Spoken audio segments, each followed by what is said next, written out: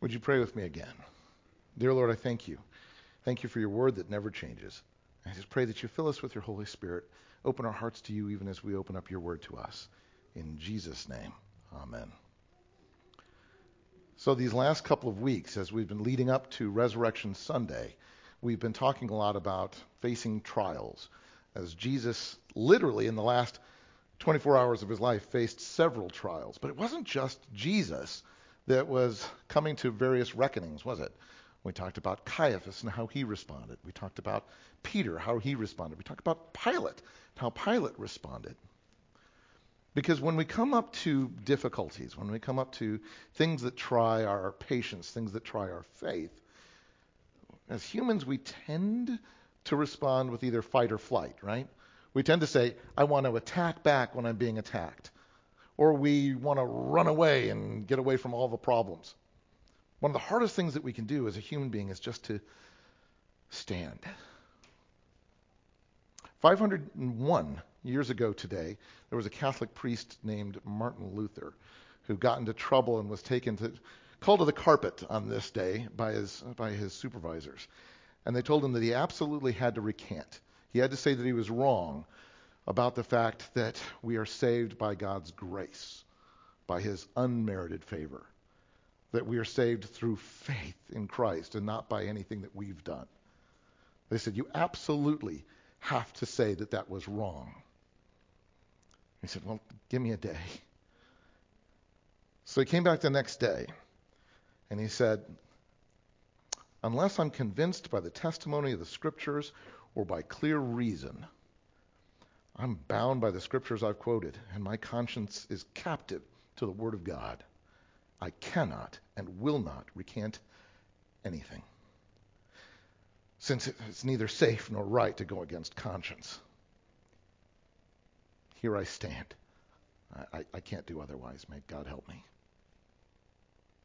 That's hard. It's hard not to fight back, and it's hard not to run away, but to come back and say, let me just stand where I'm standing. It's hard.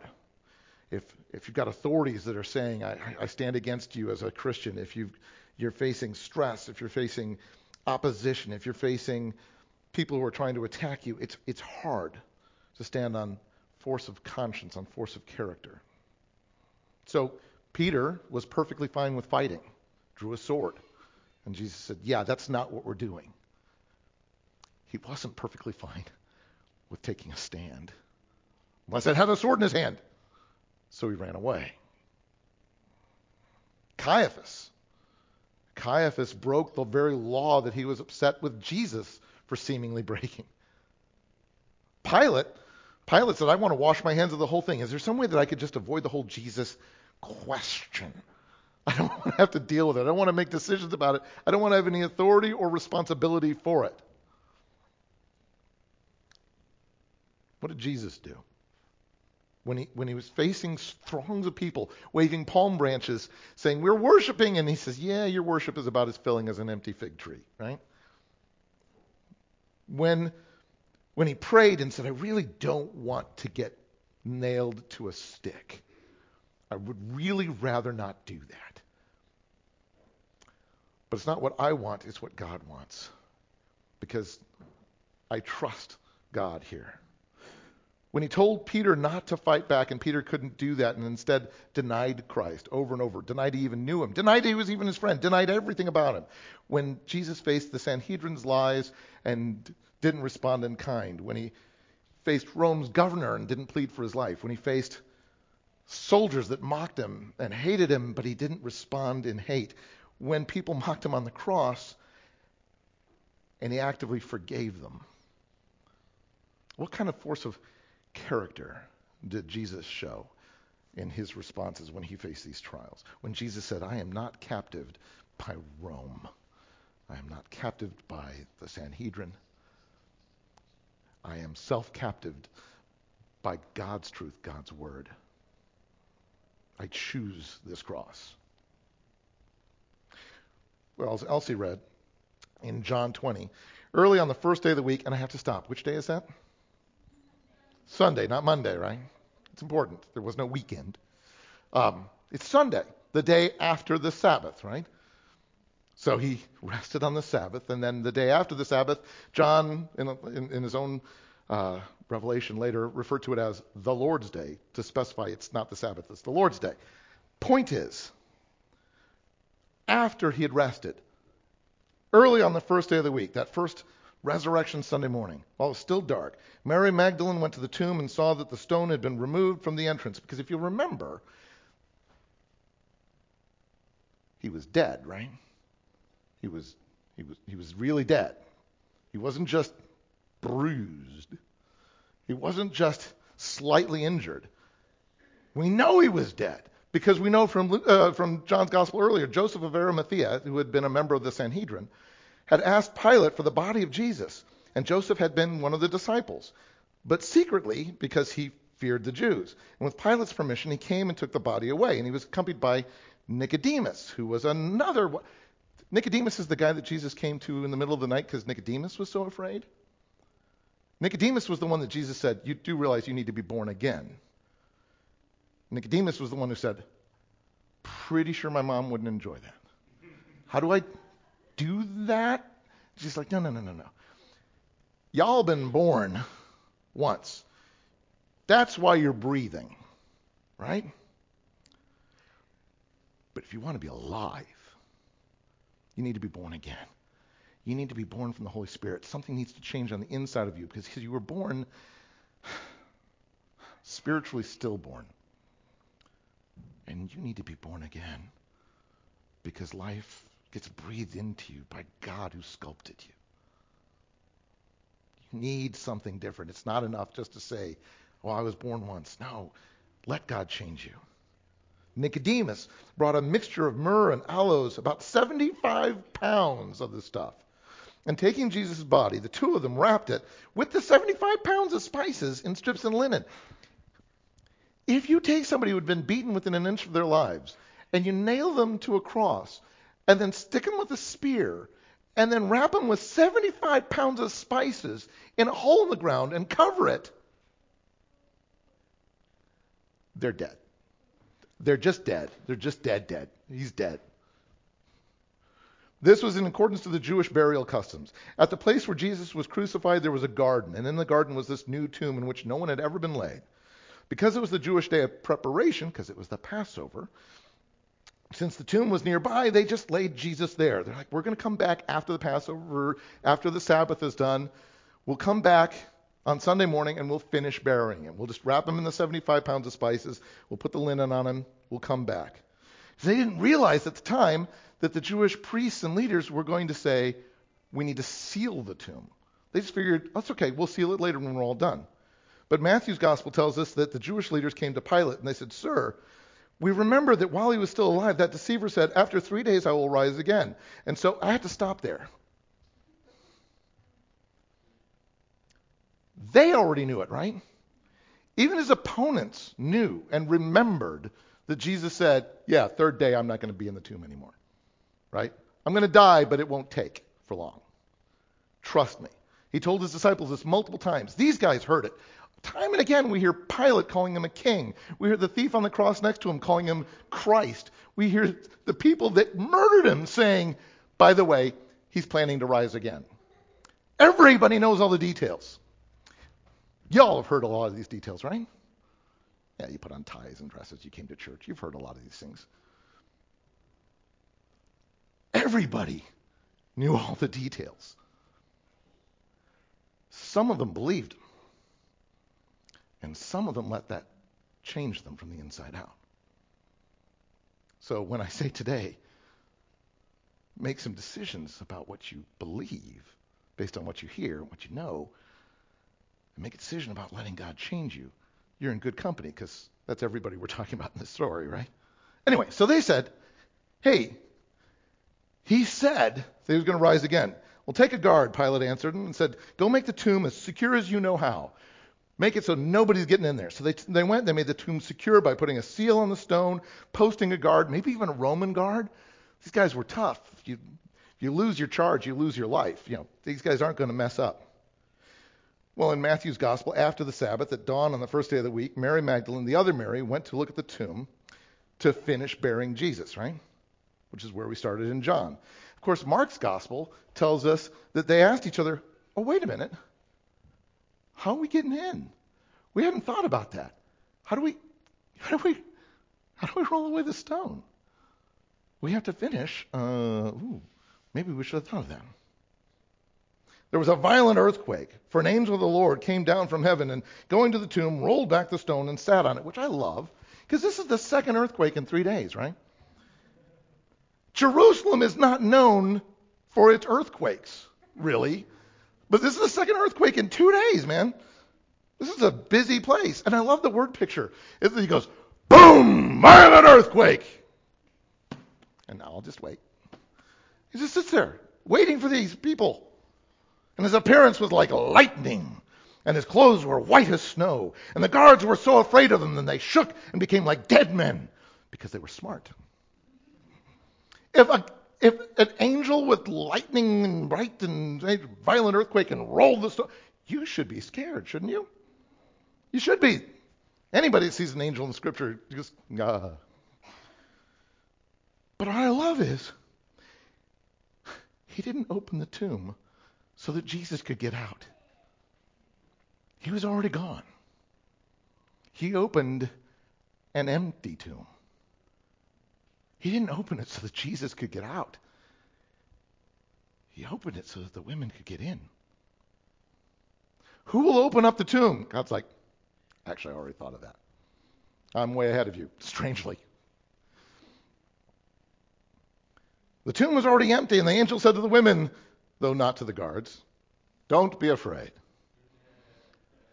They should be. You not. No. For I know that you're looking for Jesus who was crucified. He's not here. He's risen just as he said. I didn't open it for him. I opened it for you. In fact, the Gospel of Luke includes the detail. So why are you looking for the living among the dead? He's not being a jerk. He's just saying, you knew that, right? You knew he wasn't going to be here. Yeah, we had to come finish burying him. Why?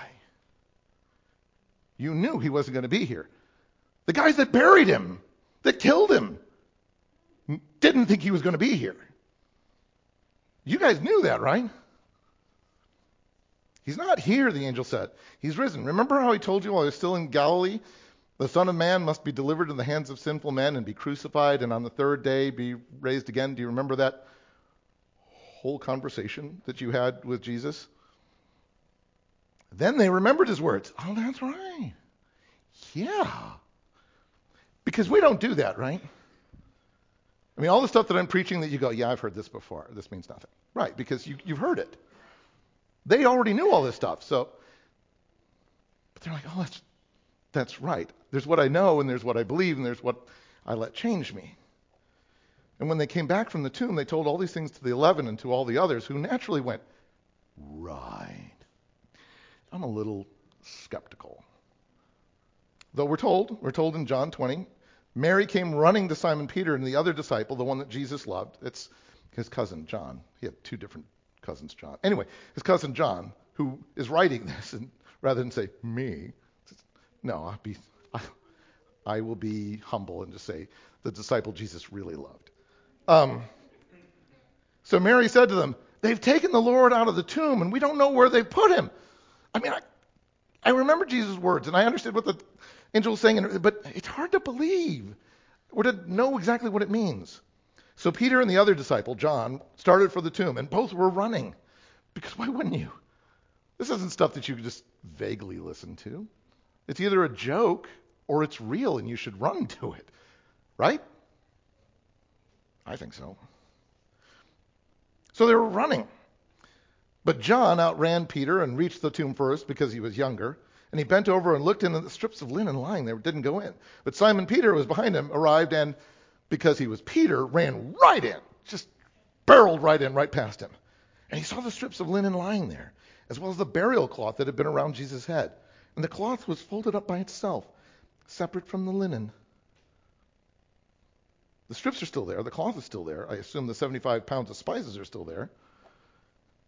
So grave robbers stripped him and stole the body, but naked, and then stayed and folded everything back up? Jesus climbed out from under 75 pounds of spices, naked, folded everything back up and left. What are your options here? Finally, the other disciple who reached the tomb first also went inside, and he saw, and he believed. He's like, actually, the only thing that makes any sense, and I don't know how it works, but the only thing that makes any sense is that he's just not dead anymore. They still didn't understand from Scripture that Jesus had to rise from the dead. They didn't understand all those Old Testament things that Jesus had pointed to, all those things that Paul later unpacks. They didn't understand it fully. But at least John said, it's the only thing that makes any sense. Why do we have Roman guards still sitting there drooling? Why is this stone rolled away? Why are the ropes that were holding it in place burnt? Why is his body gone? Why? The only thing that makes sense. But then the disciples went back to their homes because, it's over. That was really cool. Because that's what you do. Easter's really cool, and then you get on with real life, right? It's done. That was a special momentary event. You wear a really nice hat, you have some breakfast, pastel, and then you get on with real life. But Mary stood outside the tomb crying because she's still lost in her grief. And as she wept, she bent over to look into the tomb herself, and she saw two angels in white seated where Jesus' body had been, one at his head and the other at his foot. And they said, why are you crying? This is actually a cool thing. Why are you crying? It's not that they didn't understand grief. They just didn't understand why you'd have grief about somebody who's not dead. He's alive again. Why are you crying? I don't see him. Yeah. Then the angel, there was supposed to be an angel out there explaining it to you. Did he not? Yes, he did. Why are you crying? Then he said, woman, why are you crying? She said, they've taken my Lord away, and I don't know where they put him. I already told the disciples this. I don't understand. See, because we tend to only see the things that we're emotionally already prepared to see in life. You're already emotionally prepared to see why Brian was wrong when you enter into an argument with Brian. Therefore, strangely, the more you chat with him, the more you realize he's clearly the one that was wrong. It couldn't have been me. I'm not emotionally prepared to see that. If I'm talking about people who need to find Jesus Christ and be changed from the inside out, I'm talking to, people who were already emotionally prepared when they walked in the building. We tend to be emotionally prepared to see only what we're emotionally prepared to see. She was looking for a corpse. When she didn't see it, she just assumed somehow her Lord had been taken. I don't know where they put him. And at this, she turned around and saw Jesus standing there, but she didn't realize who it was. She didn't realize it was Jesus. Maybe because she was crying so hard. Maybe because she's only emotionally prepared to see what she's emotionally prepared to see, right? And he says, woman, why are you crying? I've got to echo with those guys. Why are you crying? I don't know where he is. Why are you crying? I'm right here. Who is it that you're looking for, Mary? Do the math on this. And she's probably thought he's some guy trying to be nice, maybe you got the wrong tomb, ma'am. What are you looking for? And she's like, he's a gardener. If you've taken him away somewhere, if you've carried him, please tell me where you put him. I'll go get him. And he says, Mary, you silly goose, implied in the Greek. Mary, you silly goose, I'm right here. Why are you crying? Who are you looking for? Jesus? Who are you looking for? He looks just like you. He says, Mary. And she turned toward him and cried out in Aramaic, Rabboni, which means teacher. She's like, whoa, I was looking for you. I've been looking for you the whole time. That's who I've been looking for. I've been looking for you. And she apparently flung herself at him, and Jesus said to her, no, don't hold on to me. I haven't returned to the Father. Don't cling to me like I'm sticking around. That's not why I'm here. Go instead to my brothers and tell them I'm returning to my Father and to your Father, to my God, your God. I'm back, but I'm only passing through. Tell them, and I'll see them in a minute. I had to stop and let you know, because you're crying. Couldn't just walk past that. I love you, Mary. She went to the disciples with the news. I've seen the Lord. And she told them all that he had said these things to her. And she wasn't the only one, though, if you remember. She's not the only one that was at the tomb. John seemed to get it. But Peter was still a little bit on the struggle bus. Peter needed a little bit of normalcy to hang on to. And even after Jesus had appeared to them, he needed a little bit of getting back to normal. We're told in John chapter 21, verse 2, Simon Peter and Thomas and Nathanael from Cana and the sons of Zebedee, Christ's cousins, and 2 other disciples were together. And Peter says, I'm going to go out to fish. That's what I know to do. I'm a fisherman. And they all say, yeah, we'll go with you. Because he's like, this is what we do. This is normalcy, right? I mean, Easter was cool. Don't get me wrong. Easter rocked, but that was maybe yesterday. Now we got stuff to do. Yes, Jesus had called them away from being professional fishermen. He said, now I want you to fish for people. I want you to bring people to God. But then, he died, and so that's over. So you just get back to being normal. Peter's like, I don't know what to do. I betrayed Jesus. As bad as Judas. I denounced him 3 times. I swore up and down. I swore, literally. I said curses on myself. I denied even knowing him. Jesus had said, leave that fishing business. Follow me. And they'd been kind of following him up to that point when Jesus called them. They'd been following him around. They'd been listening when he preached. He would preach and they'd be cleaning their nets after a night's work and they'd be like, yeah, that's really interesting. It's like a podcast. I'm doing stuff and I'm listening. That was interesting. But at some point, Jesus looked at him and goes, no, eyes, Peter. Follow me. Not just, yeah, I follow that podcast. No. Drop stuff and live like this. Live like this means something to you. Follow me. And they said, yes. And they dropped what they were doing and they went. But then he died, and then it was Easter, and that was cool. But now you got to get back to doing, not following. But sure, podcasts.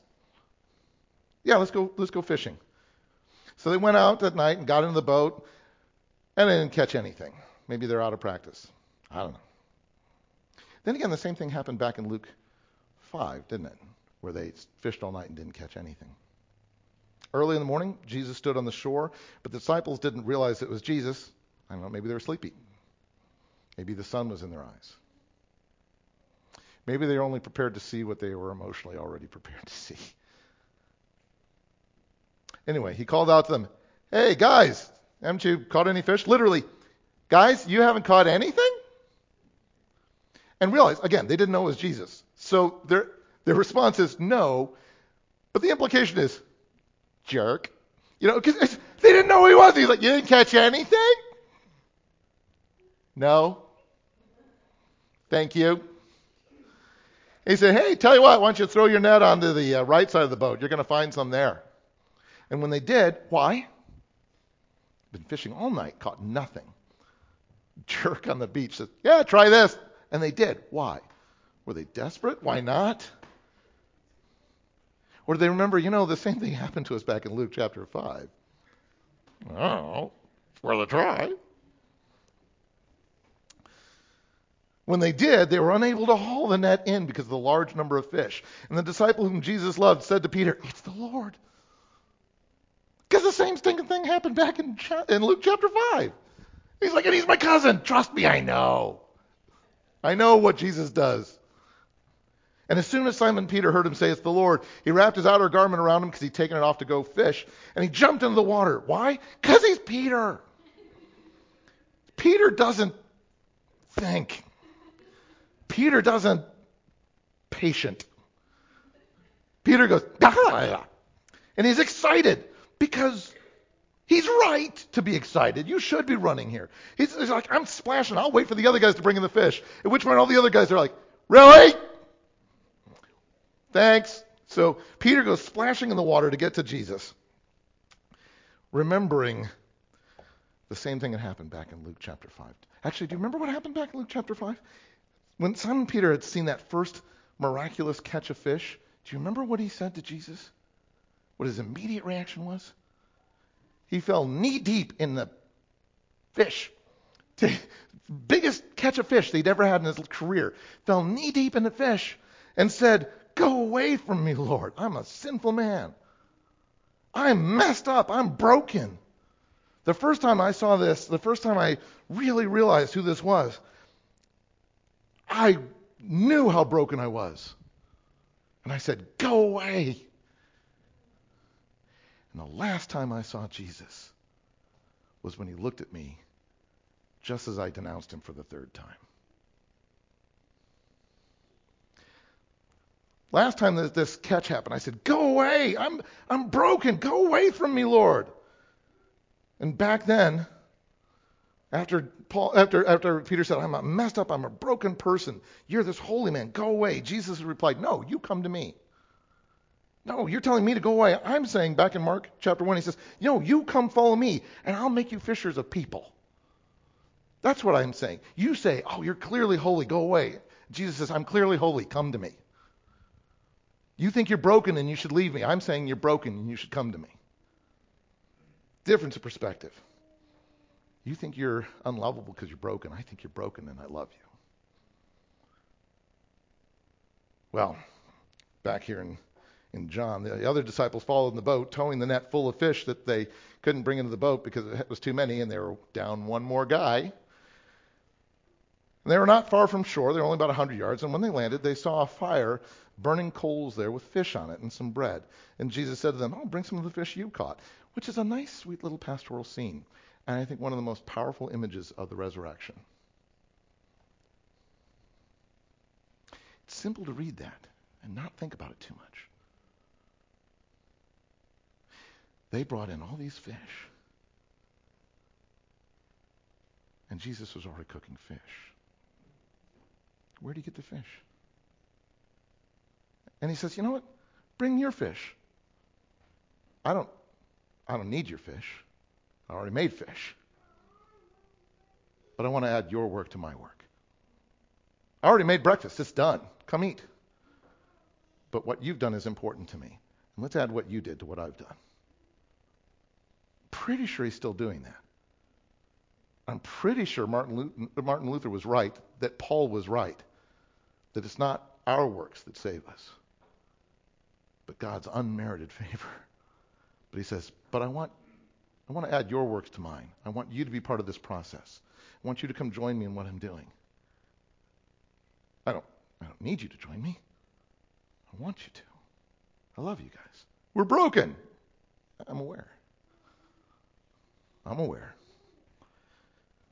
Simon Peter climbed aboard and dragged the net ashore, and it was full of large fish, 153 very large fish.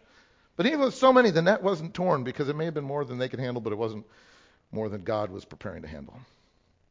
And Jesus said to them, come on, have some breakfast. And none of the disciples dared ask him, who are you? Because they figured it out. Like, yep, no, they knew there's the Lord. And Jesus came and he took the bread and gave it to them, and he did the same with the fish. And this is actually the third time that he appeared to his disciples after he'd been raised from the dead, after he'd appeared to them that night, after he came later and appeared to Thomas to make that. We'll talk about Thomas maybe soon. But when they finished eating, Jesus said to Simon Peter, hey, Simon, son of John, do you really love me more than these? Love me more than you love these fish? Love me more than you love everybody? Love me more than these guys love me? I don't know. Greek is ambiguous. So do you really love me more than these? Because that's what you promised, right? You said, I'll die with you. I'll never betray you, right? Remember that 4 days ago when you were telling me, you're so wrong, Lord. I will never do what I told you were going to do. Remember that? Do you actually love me? Yes, Lord, he said. You know that I care about you. Actually uses a slightly different word for love. Slightly less intense word for love. Yeah, I care about you. And Jesus said, okay, then feed my lambs. Called you for a purpose, Peter, and it wasn't just to go fishing and go back to your old life. You're supposed to be changed. Feed my lambs. And again, Jesus said, Simon, son of John, do you genuinely love me? Do you really? Going back to the word he used. Do you genuinely love me? Yes, Lord, you know that I care about you. Peter went back to his word. Yeah. Jesus said, then take care of my sheep. Last Thursday, Jesus had told him, a new command I give you, love one another. As I have loved you, you have to love one another. It has to work this way. You need to do that, Peter. Take care of my sheep. And so a third time he said to him, this time using Peter's word, Simon, son of John, do you even really care about me? Do you? And Peter was hurt because Jesus said this. You make promises you never kept. You fell asleep when I asked you to stay awake. You fought when I asked you to take a stand and to stand with me. You abandoned me when you promised that you would never do, but you were too scared. You denied me because servant girls made you frightened. Time and again you faced trials and you failed them constantly. So I'm asking you, do you even care? Peter's hurt and he goes, Lord, you know all things. You know I really care about you. This is as much as I understand. And Jesus says, feed my sheep. Am I making myself clear, Peter? I have stuff I still want you to do. And yes, Jesus knows his heart. But the question is, Peter, do you? Clearly, you still feel horribly guilty. You know why? Because you're horribly guilty. You feel broken. You know why? Because you're broken. Good. You have an accurate assessment of yourself. Do you love me? As much as I can. Okay. 3 times you denied me. 3 times you've now reaffirmed me. Are we cool? Are we good? Peter's sitting there, could Christ ever forgive somebody like me? Could Christ ever forgive somebody who's done what I've done? Could Christ forgive me? The last time they were on a beach with a huge catch of fish, Peter said, go away from me. And Jesus said, no, you come follow me. What does he do this time? We're told in verse 19 that Jesus looks at Peter again and says, then follow me, Peter. Enough with these nets. Pick up this net. Enough with these nets and picking up fish. Pick up people. This is what I called you to, Peter. Peter, I just died to forgive the whole world. Do you really think I would even stutter step in forgiving you? Is there anybody in this world that Jesus would say, I don't know about you? Peter, my blood was shed for everyone. If you love me, take it. Feed my sheep. Love my people. This is the great do-over, the great second chance God gave to everyone on Resurrection Sunday. If you remember from Isaiah that we read on Friday night, Isaiah tells us that the Messiah was despised and rejected by men, a man of sorrows, familiar with suffering. Like one from whom men hide their faces, he was despised. We esteemed him not. We assumed from our broken perspective that he was nothing special. A good teacher that died an ignoble death, that God must have just abandoned him. But Jesus said, no, Nicodemus. God wants to change everyone's hearts. He wants to change your heart. He wants you not just to sit in a pew on a Sunday and go, I did church, and then leave and do real life. God wants you to be different tomorrow than you were yesterday. And to stay that. That's what God wants. You have to be born again. Make a decision to let the blood shed on the cross behind the doorpost of your heart so that God's wrath that you and I have all deserved would pass over you. Because Isaiah continued, it said, surely he took up our infirmities. He carried our sorrows. We considered him stricken by God, smitten by God, afflicted by God, and he wasn't. He was just beaten by us. And God let everything that smites and afflicts us land on him. But he was pierced for our transgressions. He was crushed for our iniquities. The punishment that brought us peace was upon him. And by his wounds we were healed. That's force of character. He wasn't just a good teacher. He's not just like an innocent man dying a wrongful death. He died for a purpose. Came for a purpose. Paid the price. Because in Romans, Paul tells us that the wages of sin is death. The wages of us choosing to go apart from God. When we say, this is what God wants. This is what God designed me for. And I go this way. That's where death comes in. That's toxic. It's always toxic. Paul says when we sin, we earn death, and yet the gift of God is eternal life in Christ Jesus our Lord, bought for us on that Good Friday. And that life began on that Resurrection Sunday. Paul says if you think this is just a myth, if Christ really hasn't been raised, your faith is futile. You're still in your sins, he tells the Corinthians. It's a joke. If you haven't been born again, if you can't be born again, because even Jesus didn't rise from the dead, if you're still dead, then you're still dead. But Christ has indeed been raised from the dead on that first Easter morning, that first Resurrection Sunday. Christ has indeed been raised from the dead, the first fruits of those who have fallen asleep, the pioneer and the pathmaker for what happens after death. In his next letter, Paul says, Jesus died for all, that those who live no longer should live for themselves, but for him who died for them and who was raised again. I am bound by the scriptures I have quoted to you today, and my conscience is captive to the Word of God. Here I stand. I couldn't do otherwise. Let me encourage you. Stand in God's truth. Don't run away from it. Don't fight against it. Think about what you've heard today. Make a decision to let Christ wash over you, to change you from the inside out so that you are born again and you are not who you were. If you say, I am a Christian already, booyah, you're my brother, you're my sister, that's awesome. Make a decision today to live as an ambassador for that from now on. If you're not a Christian, make a decision to become a child of the living God, and eternal life starts today. There is no better day on the calendar than Resurrection Sunday. Would you join with me in prayer? Dear Lord, I thank you so much. I thank you for the privilege it is to be children of your family. And we know there are only two kinds of people on this planet, those who are your children and those that we wish could be. So I pray, Lord, help us. Help us to start right now, today, to make a decision right now to live as your child, washed clean from sin, our souls resurrected already. Lord, thank you for who you are, not just for what you've done, but who you are in our lives every day. Help us every day to be your people. In Jesus' name, amen.